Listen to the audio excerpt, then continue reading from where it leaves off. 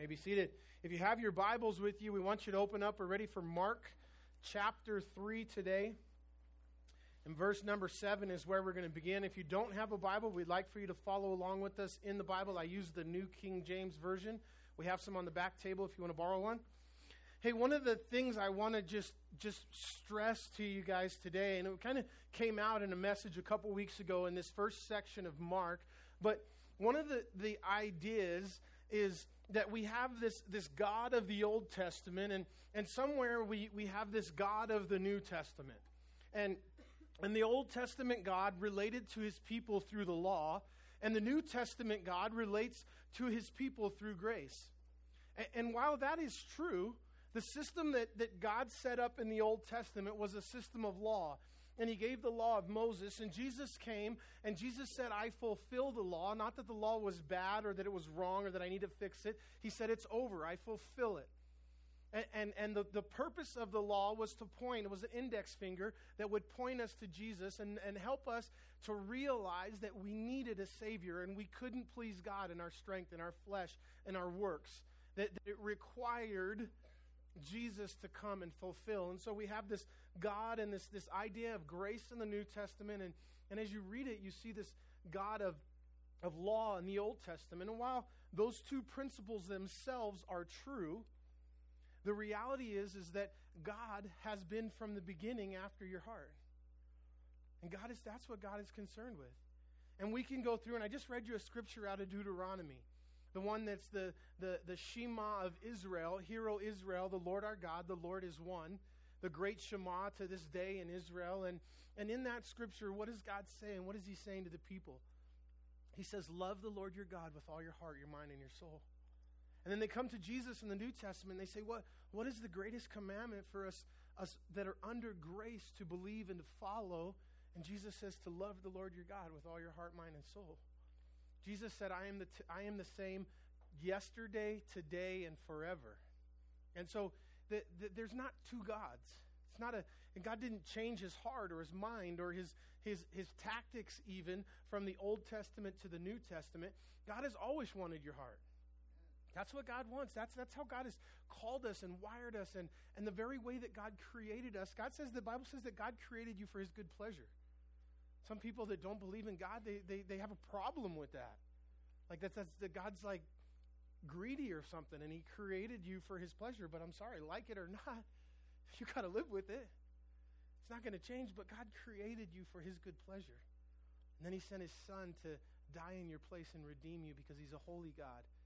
And he doesn't allow sin and death and those things in heaven. And so in order to bring you into this place and into fellowship and relationship with him, he sent his son. But God's heart has always been from the beginning. From Genesis in the garden, what do you see God doing in the garden with Adam and Eve, the first people he created? Did God show up in the Garden of Eden? Okay, I got Adam and Eve. Now, I got to get the rules put in quick, right? I got to go and I got to tell them how much they got to tithe. I got to tell them which church to go to and how often to pray and pass out tracts and read the Bible and what the rules are and how we can, how they can please me and what's the rules for making this relationship work. No, you don't see any rules in the Garden of Eden. There was a couple, right? Don't eat of the forbidden fruit. Don't eat of this one tree. May eat of any of the trees in the Garden of Eden except for this one, the knowledge of good and evil. And then what do you see? God shows up and he walks with them in the cool of the night. God probably had a gangster stroll, huh? But he walked with them. He walked with Adam and Eve in the cool of the day. And then what do you see? You see him with this guy Enoch. And the same testimony, right? The Bible says Enoch walked with God and he was not because God took him. And it's as if these two guys in the early days, that God just came down in fellowship and spent time with them. And Enoch and God just began to grow closer and closer together to the point where God just took him to heaven to continue and complete that relationship in Enoch's life. And so God doesn't, that's always been his heart from beginning to end. So as we pick up in the Gospel of Mark in chapter 3 and verse 7, we're following Jesus, and as is the style of Mark, who's one of the youngest authors in the New Testament. He's kind of fast-paced. He doesn't give us any genealogy. He doesn't give us any background. We hear nothing about the first 30 years of Jesus' life. Mark starts out, that he was baptized, he went here, he did this, and then he just go. It's the shortest gospel. probably something that was appealing to the young people. And if, a teenager wrote a gospel today, this might be the style which they wrote in between text messages and tweets, they just what happened. It's just Jesus did this, he did this, he did this. There's not a lot of explanation. There's not a lot of background. It's just the events of Jesus' life. So it says in verse number 7, chapter 3, it says, "But Jesus withdrew from his disciples. He withdrew with his disciples to the sea." So, had I advertised this week and had I told you guys in our community, in our town, man, come to church on Sunday, I am going to give you the key to Christianity. Maybe would have came like you would have come with this expectation for these mind-blowing, life-altering revelation that I was going to give you what the key to Christianity was. But guess what? I'm going to give it to you anyways. And we see it here in Jesus' life. And the key to Christianity is devotion. It's relationship. It's what Jesus taught, and it's what Jesus did so often with the disciples. He withdrew himself, and he spent time with them. The key to Christianity is spending time with Jesus. And that's why I told you guys, you're here in church for an hour and a half this week. And you have the rest of your week to go. And this is a time to retreat. It's a time to spend time with Jesus. It's a time to hear about Jesus, grow in Jesus. But it's a short time of your week. You want to grow in your relationship and in your walk and in the power of God to change your life and to affect the environment around you and change other people's lives. The key to Christianity is in devotion. It's in withdrawing yourself as Jesus did. Jesus was busy. We saw the last week. We're going to see here in the end of this little section, they don't have time to eat. It says they have no time for bread because they're just busy, busy, busy. In the first chapter, a couple weeks ago, we went through it. It started, Jesus was in the synagogue on the morning, early teaching. He left the synagogue. They went to some people's house in Peter's house where they gathered for lunch, and he ministered to them. He healed Peter's mother-in-law. Sunday night, they went back for church. They had a big Sunday night service. A ton of people showed up, and Jesus healed them and ministered to them late into the night. It says he got up early the next morning and sought the Lord. And this life of Jesus through these sections, it's go, go, go. It's busy. People are coming. Things are doing. But one thing that Jesus always had time for, whether he was alone, which he often did, or whether he brought some people with him and spent some personal time, Jesus often would withdraw and spend alone time, quiet time with the Lord. And that's the key to Christianity. Again, if you guys came in today, maybe I was standing at the back, and I asked you guys as you came in this morning, what is Christianity? What would you guys say? I mean, we get some answers. I'd probably get some good answers. I'd probably get a lot of answers. But I bet you the number one answer I'd get probably wouldn't be that Christianity is a relationship with Jesus Christ. That's what it is. It's a relationship with a good, good Father. My new favorite song. Been asking them to do that song for a while. They debuted it today, so we had a good lineup because the Power song, that was my old favorite song before Good, Good Father came out, so I got all my favorites today. And the one we did in the middle, I think that's going to be my new favorite song after that's Lydia's favorite song after Good, Good Father wears off. But we have a good, good Father. We have a creator of the heavens and the earth who loves us, and he wants a relationship with us. And that's what it is. Our devotion, our works, it's built out of this relationship. And we have to work and foster that relationship. My wife and I, we've been married for 18 years, 2-3 of those happy years. And we live in the same house, so relationally, we live in the same house.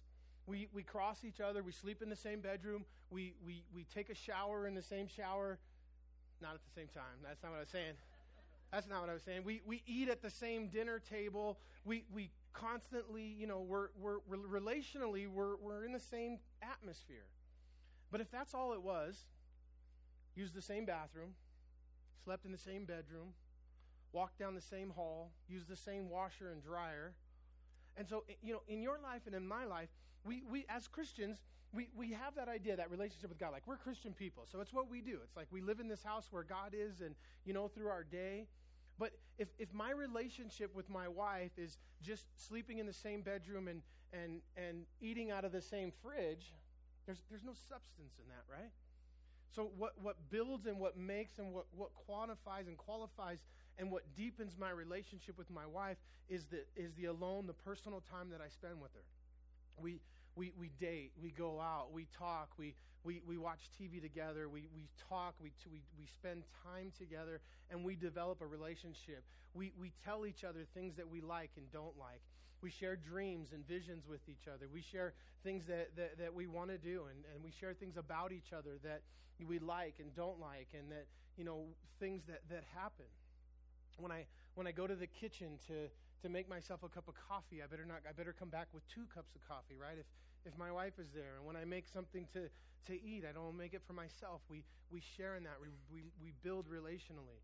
We date. We spend time apart from all of that stuff where we talk and we spend time together. That is what qualifies and makes the strength of our relationship.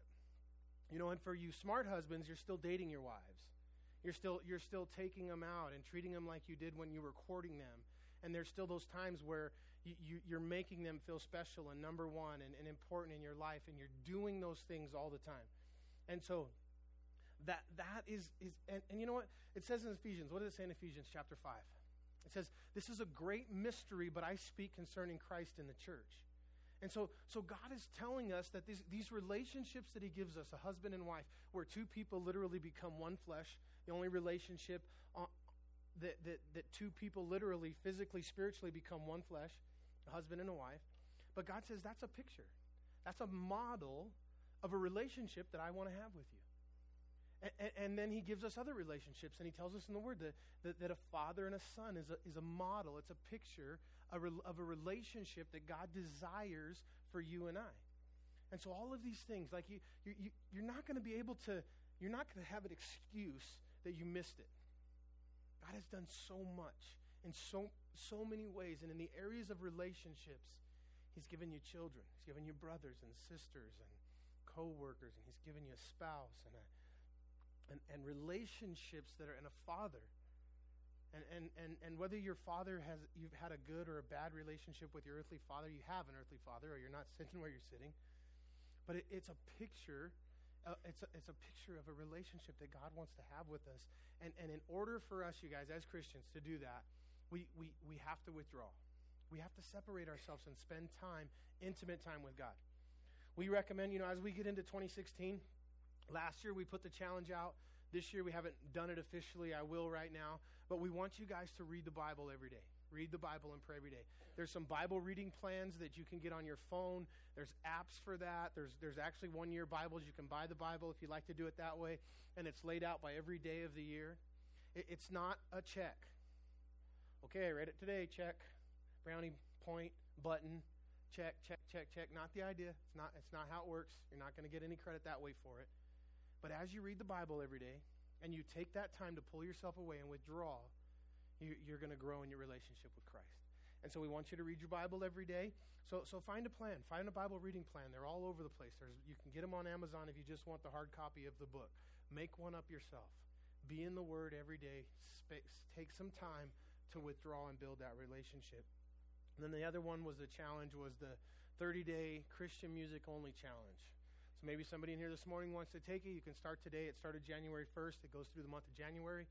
Start it today and go into February. And spend 30 days of your life listening to only Christian music. And just see if it doesn't affect and change your life. You have, here in Tooele, we have a great opportunity. We have 3 different Christian radio stations, more than we had back home. We have Air One, K-Love, and CSN. 2 for music. 1 is more of a just Bible teaching talk show type of 88.5 channel. 2 Christian music stations. I got CDs back there you can buy. We got the JS Live CD, which is excellent, worship CD, their Christmas CD. Tons of stuff out there. You guys can make it 30 days. So that's a challenge you guys can take with you this week.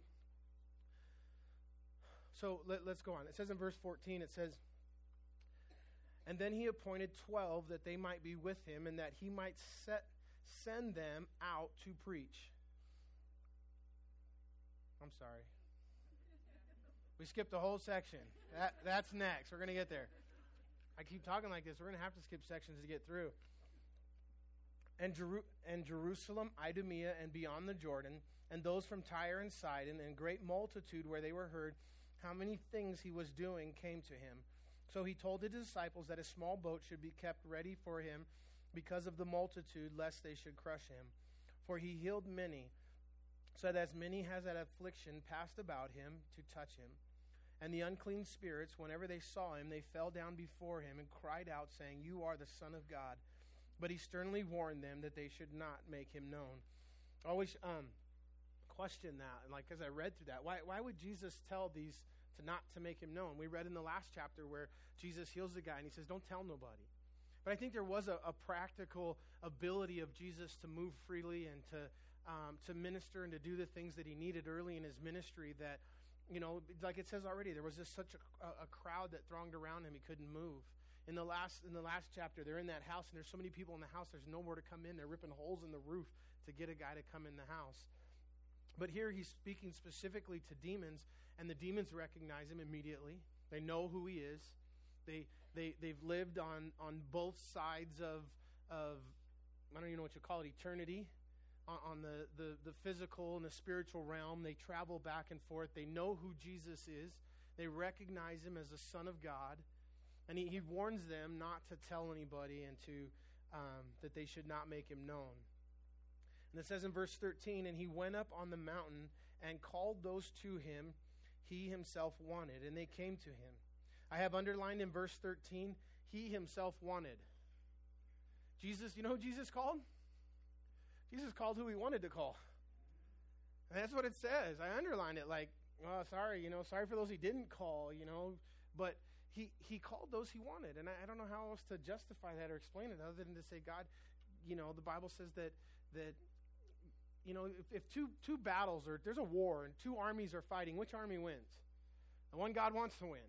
That's the one that wins. Who did God call? He called the people he wanted to call. And so, but what's interesting about the 12 specifically here that he wanted to call, Gail Irwin always tells a joke about because it doesn't say here, but Jesus is about to mention the 12 disciples that he called. And it says in another gospel that Jesus prayed all night. He withdrew himself again, as was his custom. He withdrew himself to pray, and he prayed all night. And then the next day he went out and he called these 12 guys. And he says either Jesus blew the prayer or that's what he prayed for. And you look at these 12 men that Jesus brought together, and just the idea of bringing them together first was going to be such a task. I mean, he brought everyday people, and people today in our society today that might be a framer or a construction guy, the fisherman, the plumber. He brought together the tax collector or tax preparer, and he brought together Republicans and Democrats, and one of the guys he called was a zealot, and a religious or a Jewish zealot was somebody who was just a very nationalist person for the Jews and resented the fact and was very demonstrative and very outgoing on the fact that the Roman government had come in and was overthrowing the people, and they served the Rome, and Rome had taken the right of capital punishment away from the Jews, and they were very indignant about it. And if the worst thing you could be for a zealot in the eyes and the mind of a zealot, a Jewish zealot who was for the Jewish nation, was somebody who was a Jew that worked for the Romans, which Matthew was, a tax collector. And Jesus was able to bring these guys together. Jesus didn't go to Harvard and wait for the graduation line, the guys to come off the stage of the graduation and pick 12 Harvard grads and go to MIT and find the 12 most qualified, smart guys in the world. He picked 12 everyday people just like you and me. 12 people out of this room that were different. And he brought them together in Jesus' name. And these two guys that would have hated each other and learned to love each other. And Jesus does change that, right? When I was in high school, there was a kid his name was David, and we were arch enemies. And we fist fought 3 different times. And it was serious. Like, I'd be walking, and I'd see him in the mall one day, and I'm walking down the mall, and I see David like 100 yards in front of me. He's walking towards me, and I'm like, we're not going to say nothing. When we get close enough, we're going to drop whatever's in our hands, and we're going to start punching each other. That's just the relationship that we have. And I'm at Harvest Crusade, born again, and I'm sitting in this chair, I'm way up in the nosebleeds in the Harvest Crusade in Anaheim. And I hear, Chris! And I look down, and there's David, and he's looking up at me, he's pointing at me. And he's like, when'd you get saved? I said, about a year ago. And he said, me too. I went down and gave Dave a hug. You know, like Jesus, right? That's only Jesus. Jesus can do something that's amazing and bring people together. And Jesus calls these 12 guys. This is what he prayed for. And he called who he wanted to call. And he brought these 12 guys together. And it says, you know, the interesting thing is that in this list, we get this list of the 12 disciples 4 different times.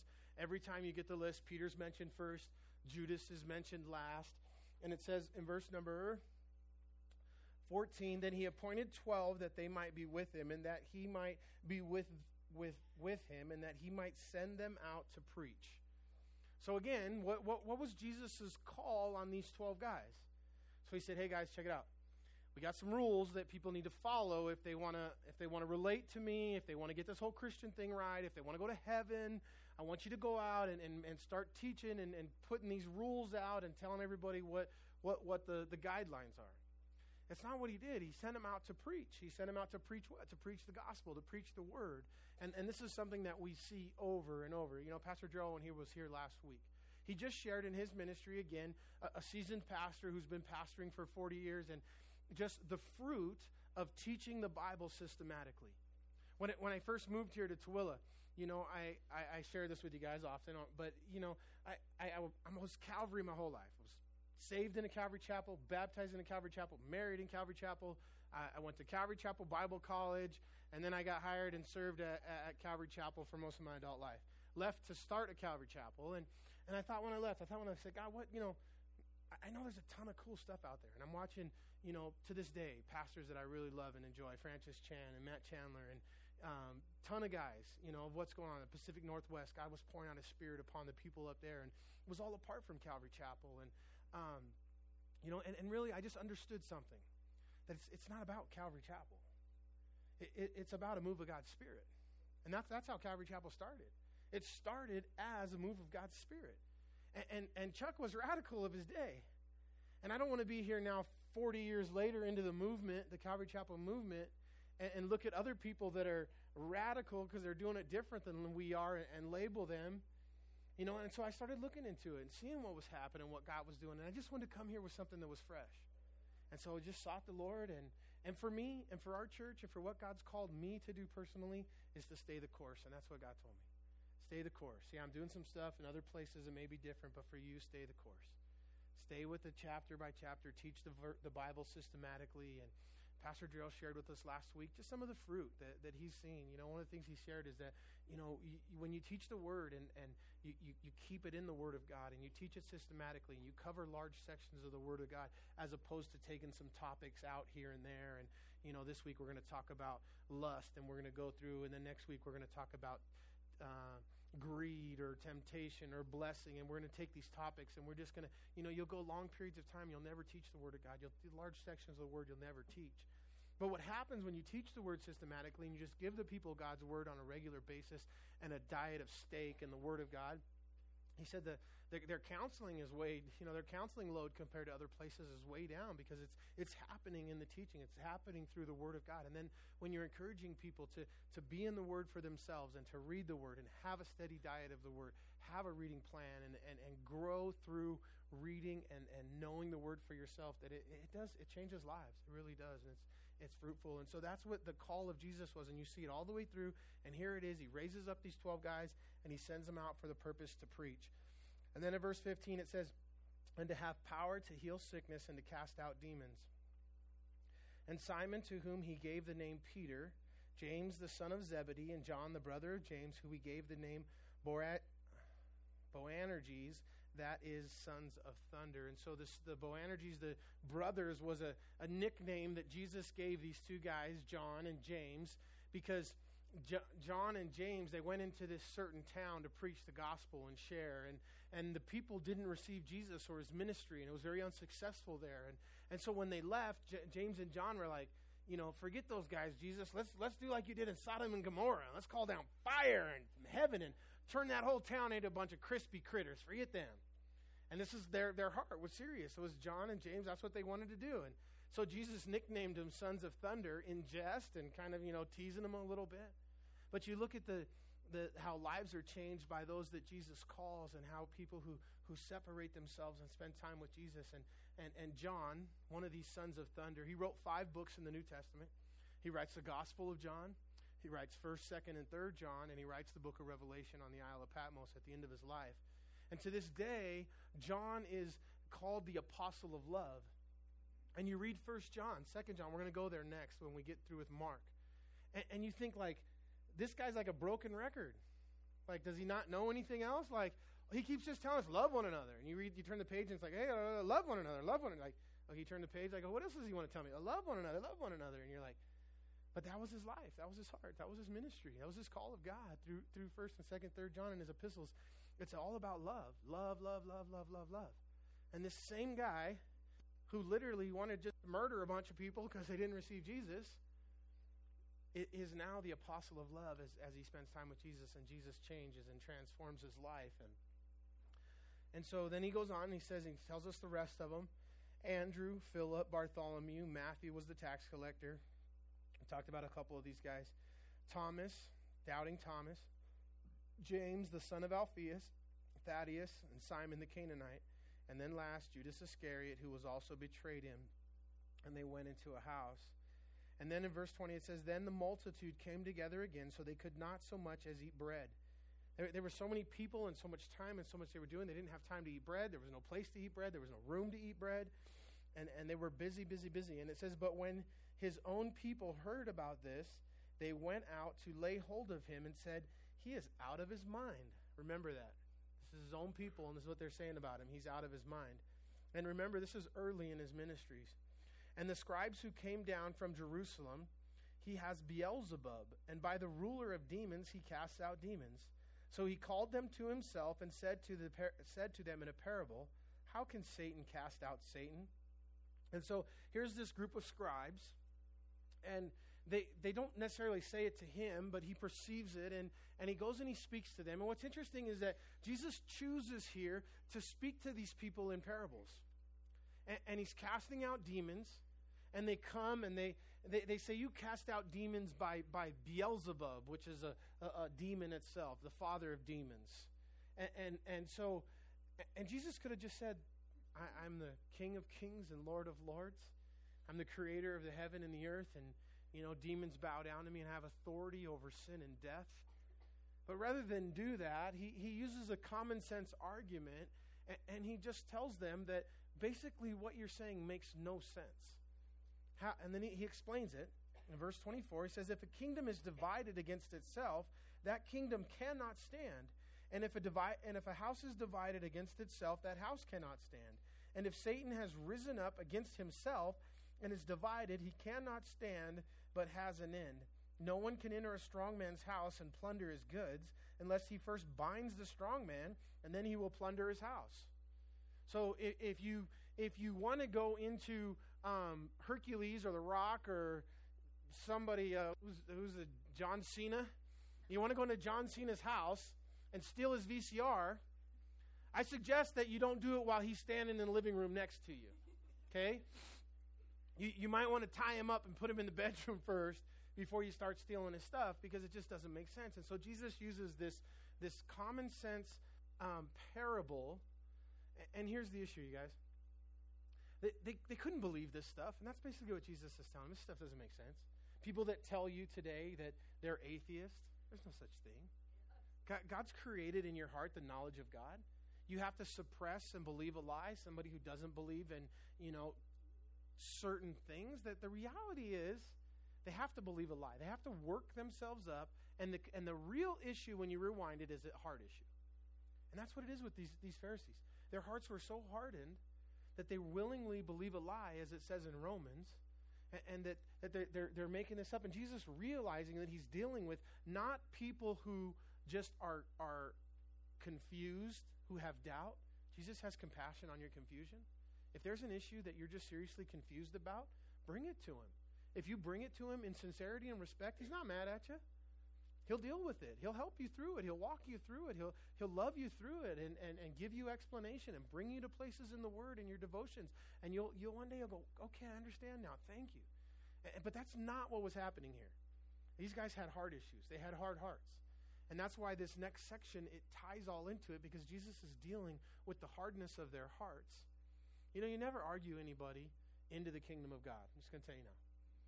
You won't do it. Don't waste your time. Jesus said regarding this, don't cast your pearls before swine. A pearl is the word of God, and a swine is somebody who just is not going to receive it and wants to argue. And you're not going to argue with them because it's an issue of the heart. And Jesus, perceiving this, he says in verse 28, assuredly I say to you, all sins will be forgiven the Son of Man, and whatever blasphemies they may utter. But he who blasphemes against the Holy Spirit has forgiveness, but is subject to eternal condemnation because they said he has an unclean spirit. And so here he's saying to these guys, because you have and been willing to take the works of Jesus, the healing, the casting out demons, the loving, the training, the discipling, and you want to ascribe those to works of demons, you have a hardness of heart that is rare. And then Jesus brings up this section of the unpardonable sin. And so this is a term you'll hear in Christianity, the unpardonable sin. What sin cannot be forgiven? What sin is it? And basically, if you have unforgiven sin or you commit the unpardonable sin, you know what I'm talking about, right? We're talking about heaven and hell. If you commit the unpardonable sin, you will spend eternity separated from God in hell in a lake of fire where there will be weeping and gnashing of teeth, is what Jesus said multiple times. And so he says, for those who commit the unpardonable sin, and so obviously the question is always, well, what is the unpardonable sin? How do I commit that? When am I guilty of committing the unpardonable sin? And the unpardonable sin, as Jesus said, is the blasphemy against the Holy Spirit. So, but let's talk about sins for a minute. You know, let's look at the Pharisees. And every time you see Jesus fighting with somebody, who's he fighting with? Who? You guys got to know this stuff, all right? I'm preaching to a wall if you haven't heard me say this yet. He's fighting with the Pharisees over and over, the religious people. That's who he had a hard time with, was religious people constantly. In the last chapter, it says that Jesus got angry. Who was he angry at in the last chapter? He was angry at religious people because they were keeping people from coming to him. And he was angry. But now let's look at the Roman soldiers. How about the guys that put a bag on his head and punched him in the face? And then took the bag off his head and all put their hands down and said, okay, prophesy. Which one, prophet? Which one of these hands is the one that just punched you? And asked him to pick the hand that punched him. Then put the bag back on his hands, and another one punched him. And then when they got bored with that, they took the bag off his head and started spitting loogies on his face and ripping his beard from his face and mocking him. And then they stripped him of his clothes, and they put his hands over his head and tied him to a post, and they whipped his back with a cat of nine tails 39 times and ripped the flesh from his back and his side and punched him in the face and put a crown of thorns upon his head until his face, the Bible says, is unrecognizable as a man. What about those sins? To me, those would be the worst. But what did Jesus say about the Roman soldiers? What did he say about those who put nails in his hands and hung him to a cross? Took a spear and jabbed it in his side. Who put a cross on his back. After they beat him, made him carry it down a street called the Via Dolorosa, from the place where they beat him to the place where they were going to hang him. And when he couldn't take another step in the way to the cross, he collapsed under it, and they took the back of their spears and they poked him, and they kicked him, and they said, "Get up!" And then he fell one more time, and they realized that he couldn't take one more step, and they brought somebody from the crowd. What did Jesus say about the Roman soldiers? He said, "Father, forgive them, for they know not what they do." And so when you talk about an unpardonable sin, there wouldn't be a worse sin. But yet that's not what Jesus was angry at. Crazy, right? Jesus wasn't mad at the Roman soldiers. He wasn't angry with them. His heart broke for him, and he said, "God, forgive them. They don't know what they're doing." But the ones that he got upset with and angry with were the the religious people who kept people and were indignant, just had a heart that was just wrong.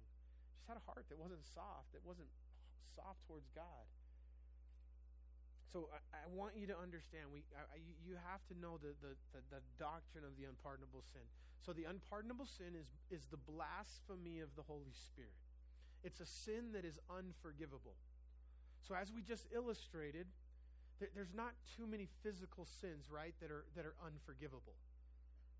So first, just know this scripture. It's in John chapter 16, in verse number 8. You can turn there if you want, or you can wait, and I'll be back to Mark in a minute. In John chapter 16, in verse 8, it says, and when he has come, he will convict the world of sin and of righteousness and of judgment. When who has come? The Holy Spirit. Jesus is speaking of the Holy Spirit. I'm going to send the Holy Spirit. And when the Holy Spirit comes, he will convict the world of sin and of righteousness and judgment. The Holy Spirit's job is to convict you of sin. Whenever you see the Trinity and the three parts of the Trinity, Father, Son, and Holy Spirit, the Holy Spirit's job in his ministry, every time you see that, he's pointing people to Jesus, and he's bringing people to Jesus. And then when you get to Jesus and you see the life and the ministry of Jesus, what is he always doing? He's always pointing people to the Father and to God, and Father God. And so the Holy Spirit's job is to convict us. And so it's the Holy Spirit who comes alongside and brings conviction. Huge difference than condemnation. I'm not going to get into it today. He brings conviction that helps us realize we need a Savior, that we need to be forgiven, brings us closer to Jesus. Condemnation always pushes us away from Jesus, as it's from the devil. But the conviction of the Holy Spirit, and so here's what happens. The Holy Spirit comes because there's a sin in your life. There's something that, as a good father, that he wants to communicate to a child who is doing something that is going to cause harm in their life. And a good father sends the Holy Spirit, and the Holy Spirit comes alongside you and says, hey, that's going to destroy your life. It's wrong. It's sin. It doesn't please Jesus. It doesn't please the Father. You got to cut it out of your life. And when you reject that, did I read the scripture yet? It says that it's basically, there's another scripture in 1 Timothy, in chapter 4, verse 2, and it says that their conscience were seared as with a hot iron. One of the scariest verses in the Bible for me as a believer, and as I've grown in my walk with Christ, this has always been an area that's created some concern, because basically what that means is every time the Holy Spirit comes and brings that conviction, and you reject it and you deny it, you pass a hot iron over your heart. And the more you do that, the harder your heart becomes. And God is interested in your heart, in a soft heart, a palatable heart that he can mold and shape into his image. And when that heart becomes so hard that you've rejected the Holy Spirit so many times, you've committed the blasphemy of the Holy Spirit, and it's an unpardonable, it's an unforgivable sin. I think that it would be pretty difficult, not impossible, and I think we have examples in the Bible of those that committed the unpardonable sin while they were here in this life. But for the most part, the skinny of the unpardonable sin is for those who die without asking Jesus and having forgiven their sins. Those who die apart from Jesus forgiving them sins. Remember that Clayton Jennings video we watched last week? At the end of it, what does he say? He says, and some of you will go to hell, and not because you're bad people, but because your sins are not forgiven. And I'll tell you what, there'll be a ton of people that will be guilty of a lot less than what those Roman soldiers were guilty of in the flesh, and they'll be in hell. And some of those Roman soldiers will be in heaven. And the issue is the rejection. The issue is whether your sins are forgiven or not. So again, so I can be clear, the blasphemy of the Holy Spirit basically is when you die without forgiveness of sins. When you've rejected the work of the Holy Spirit of showing you that you need a Savior, and if you die without Jesus, you've committed the blasphemy of the Holy Spirit, and you will face an eternal lake of fire, is what the Bible teaches. And so, but I think like I said, I think there's very few people that commit it here. We have examples in the Bible. I think Judas Iscariot is one who committed the blasphemy of the Holy Spirit while he was in the flesh. I think the Pharaoh, because the Bible gives us the example of a hardness of heart, a hardness of heart, a hardness of heart. And then God establishes his hard heart at a certain point in Pharaoh's life, which is probably that point of no return. And so every time, there's the other thing about the human heart. And I try to illustrate this with just the most wicked, disgusting, vile act of human treachery that I can think of. But I'm not going to do that today. You're just going to get the point. That human men and women, just talking about people, humans are capable of some terrible things towards other human beings, right? Without me having to give you some examples. I'll give a quick one. Just, you think of children who are raped and murdered by adults. And what do we all say? We gasp and we say, how in the world could you ever do that to another human being? Could you imagine? I couldn't. If my life depended on it, I couldn't cut or hurt a child. And yet, some guy does it regularly and gets pleasure from it or whatever. How is that possible? You think of some of the stories that come out of atrocities of war and some of the things that people do to other people. And I'll tell you how it happens. That hot iron goes over your heart once, twice, 3 times. And enough of a hot iron searing your heart, it becomes hard. And the heart, the Bible says, is desperately wicked above all things. Who can know it? And it becomes very capable of some very terrible, terrible things when you let that you let that conviction of the Holy Spirit, and you reject that conviction of the Holy Spirit in your life in one more pass of the hot iron, one more pass of the hot iron, one more pass of the hot iron. And that's why I'm always seeking the Lord. And I'm so scared. I'm like, Lord, I don't want my heart to become hard in any area of my life. And King David, who understood this and got this, and David was a guy who had some big sins. But man, when he had a big sin, he immediately ran to this issue of his heart that it wouldn't become hard. And he said, God, search my heart and create in me a new heart, oh God, that I might not sin against you. God, work with this heart. And you read Psalm 51, and David is just in a true example of repentance, broken before God. And what is David concerned with? Is that his heart's not going to get hard. Lord, please just don't let my heart get hard. Forgive me. Create in me, if you have to, a new one. God, get rid of that old one. And so it's just such an important area that we don't allow our hearts to become hard. And every pass of the iron is dangerous. Every pass of the Holy Spirit in your life, when the Holy Spirit, whose job is to convict you of sin, and every time you reject it, every time you push it away and say, no, that's okay. You flirt with that danger of, and for some, when they've rejected it enough, you get to the point on this side of eternity where God's Holy Spirit stops convicting you of sin, and that's the blasphemy of the Holy Spirit. Like I said already, I don't think very many people do that on this side of eternity, but it's possible. I think in the day and age we live in, maybe even more possible than with the idea of selling your soul to the devil. I think that's a real deal that people, musicians and different people have entered into deals that would probably deem them guilty of the blasphemy of the Holy Spirit. And it's that rejection of Jesus in your life. Amen? All right, so then Jesus goes on. We're almost done. We are going to receive communion today. You guys get a clue when you came in, the table was set up. So we'll need to leave a few minutes to receive communion. And so it says in verse number 28, not 28, let's go 31. Then his brothers and his mother came. Standing outside, they sent to him, calling him. And a multitude was sitting around him, and they said to him, Look, your mother and your brothers are outside seeking you. But he answered them, saying, Who is my mother and my brother? And they looked around him in a circle, and those who sat about him, and said, Here are my mother and my brothers. For whomever does the will of God is my brother and my sisters and my mother. And so, remember verse 20? I told you guys to remember it. And they said in verse 20, he's out of his mind. So here's Jesus' mom, the Blessed Mother Mary, Jesus' brothers. Jesus is coming into all kinds of opposition. He's already made a bunch of people mad. He's already offended a bunch of people. Little side note here. Jesus offended some people while he was here. He was not politically correct. Jesus offends, not needlessly, but Jesus and his life, and so should yours, and so will mine, be offensive at times, not unloving.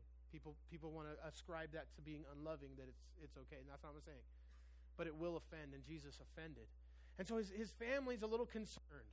He's just kind of come out and he got baptized. He lived the first 30 years of his life as a carpenter's son. Somewhere along his childhood, his earthly father, Joseph, because he disappears out of the picture. He's not here. He's got his mom and his brothers are here, and you don't find any more about Joseph. Joseph probably died somewhere in Jesus' childhood. Probably a little bit later in Jesus' childhood because he passed the craft of Jesus, and that's why you have a bumper sticker that my boss is a Jewish carpenter, because Jesus' earthly father, Joseph, stepfather, whatever you want to call him, was a carpenter, and Jesus grew up in that house. And so I'm sure they always knew. When the wise men came, the Bible says that Mary pondered it in her heart. But there's still, and the Holy Spirit came to her, right? She was conceived by the Holy Spirit. An angel had already appeared to her. But she was still kind of figuring it all out as she went along life. And so here they come to this point where they're like a little concerned for their son. And so they go to this place where he is, and they're not going to go inside. They're just like, tell Jesus, hey, could you guys go in and tell Jesus his mom and his brothers are outside and have him come out so maybe we can grab him and take him home and give him a bath and let him chill out for a while, put him in an ice bath for a couple days and, bake him his favorite cake and let him chill out at home for a little bit and, forget all this craziness for a while and these people that want to kill him. And but Jesus can have no neutrality. He's going to kind of put them on, kind of front them off here. And give him really no credit, no respect as who they are, as his mom and his brother, and there's a circle of people that are coming around. As they come in and they say, hey, your family's outside, they're looking for you. It says that he looks around the circle and makes eye contact with those around the circle in the room. And he said, these are my mothers and brothers. And he said, the ones who do the will of my Father, these are my mother and brother. Now, the relationship with his mom, where was she when Jesus died on the cross? She was right there, right? It was strong. It was well. Jesus told John, the last thing he told his disciples was to take care of his mother. Behold your mother, and take care of her. And so the relationship was good, but because of this place that he was in with these demons and the power of sin and life and death, and that Jesus is making a statement here of who he is. And there could be, as his family wanted to kind of bring him away from this whole scene a little bit, he had to be very clear that no, there can be no neutrality. I must be about my Father's business. I am the Messiah, the Savior, the King of Kings and Lord of Lords.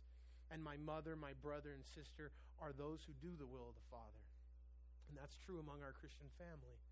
That sometimes your spiritual relationships and your spiritual bond is closer than your physical relationships with your family and with those.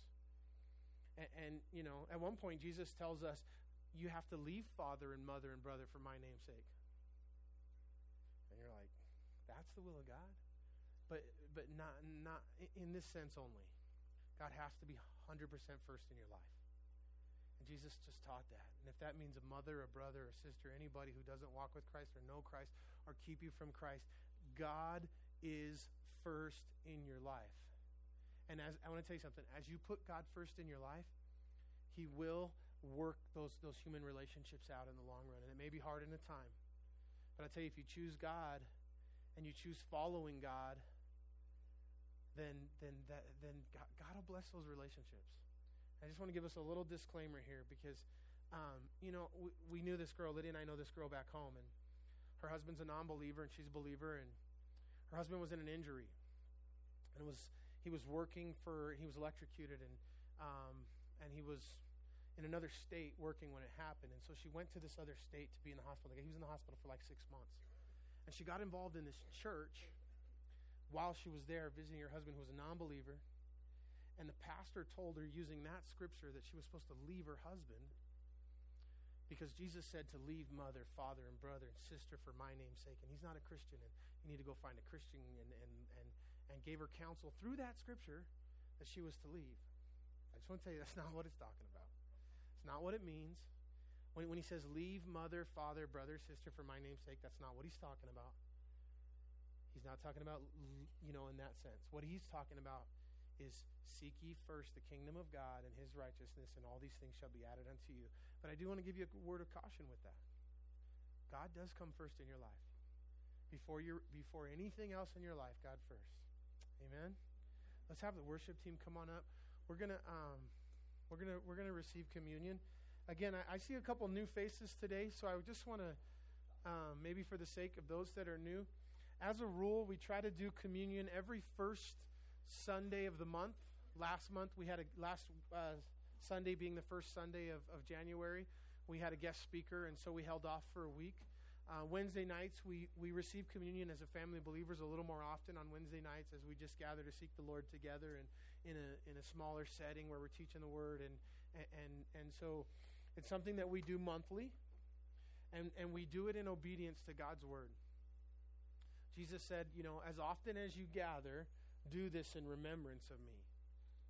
And so the bread, we're going to receive the bread and cup, and right now we don't pass the communion. I think someday we'll probably pass it to make it a little bit easier, but we're going to have you guys come forward, take a bread and a cup, and go back to your seat, and just spend a song, and with a little, it may take a song and a half, and we're just asking for, a song, 2 songs of your life to do what we talked about and what Jesus did with his disciples, where we withdraw and we spend time with the Lord, and that's our heart in communion. There was a church that was taking communion, and they were doing it in an unworthy manner, and God was cursing the church. There was people that were getting sick, and Paul comes in, he says, "You have sick among you because you've misrepresented and you've abused what Jesus instituted in the Lord's Supper, and that's why you have sick among you." And so, and then Paul says that it needs to be a time of self-examination, that it's a time where you look in your own heart. And maybe you find yourself praying that prayer this morning that King David prayed, "God, search my heart and see if there be any wickedness in me." And a time to allow God to speak to you during communion. And Jesus said, and as we know from the Gospels, that communion is a time to do this. The main theme is do this in what? Let's say it together. Do this in remembrance of me. And so that's what I'm asking this morning, is that as we take communion, you do this in remembrance of Christ. And remember what? Remember the price that he paid for your sins. Remember the amazing price that he paid and the deep price. So when Jesus gave communion, he took the bread and he said, "This is my body broken for you." And so the bread it's a matzos. And the bread is bread that is baked without leaven. Because in the Bible, leaven is a type of sin. And Jesus had no sin. And so communion is taken with unleavened bread. The bread, before we break it down, has lines in it which remind us of the stripes that they put in Jesus' across his back. As you get the piece of bread, it has little holes in it, which remind us of the holes that they put in his hands and in his feet and his side. And so we take the bread first because that's the way that Jesus taught it and instituted it. The bread represents his body broken for you. And then we take the cup, and the cup represents the blood of Jesus Christ that was shed for your sins and my sins. The Bible says without the shedding of blood, there is no forgiveness of sins. And so we receive the cup, and we give thanks, and we do it in remembrance of him. Amen? We'll be up front to pray for you guys. Let's stand together. We'll be up front to pray for you guys. If anybody would like individual prayer, we can go get the lights, Mike. I want to give you guys an opportunity as we pray. As you go back to your seat, you can sit down, you can, stand in your seat, sit down, receive communion. There's a little place in the seat back in front of you that you can put your empty cup, and then you can stand when you're done in worship or sit however you like. Just spend a song to seek the Lord and receive communion. I'm going to pray for us as a church for our communion, but I want to give you guys all an opportunity. Let's close our eyes and bow our heads. If there's anybody in here today who wants to receive Jesus Christ in their heart, if you want to get saved, if you want to ask Jesus to forgive you of your sins and make sure that you receive that forgiveness that the Bible promises, I want you just really quickly to raise your hand up so we can pray for you. Is there anybody that wants to receive Jesus? Amen. In the front here? Amen. You can raise it up and put it down. If you want to get your heart and life right with the Lord Jesus this morning. Anybody else? Amen. Praise God. All right, let's pray together. Dear Lord Jesus, please come into my heart. Forgive me of my sins. Wash me clean in your blood. Fill me with your Holy Spirit. Be my Lord and Savior. In Jesus' name, Amen. Let me